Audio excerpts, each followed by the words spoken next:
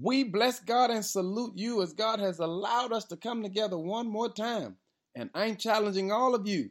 Please share today's message with at least 5 people that God can be glorified. Our focus today is the power of now. In the book entitled The Power of Now, Eckhart Tolle writes, the accumulated pain of our past is a negative energy field that occupies our body and mind. And many of us don't even recognize we have a negative energy field rolling around us. It's because we've parked in the pain of our past. Now, in every life, there will be pain. But the question is, are we parking in our pain or are we processing through our pain? Paul writes in Philippians chapter 3, he says, one thing I have learned is how to forget the past and look forward to the future. He says, and I press on to reach the high prize in Christ Jesus that God has called me to.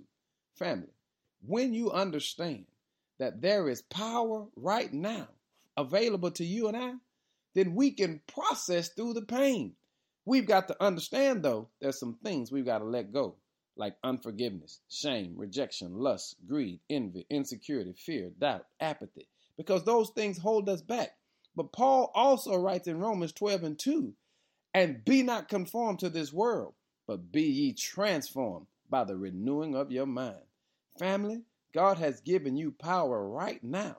God has given you access right now. But to do that, you've got to let go. You've got to process through the pain of your past. Do yourself a favor. Start praising God right now. Start giving him glory right now. And watch, won't you operate in the power of now.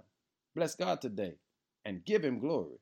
In Jesus' name, amen.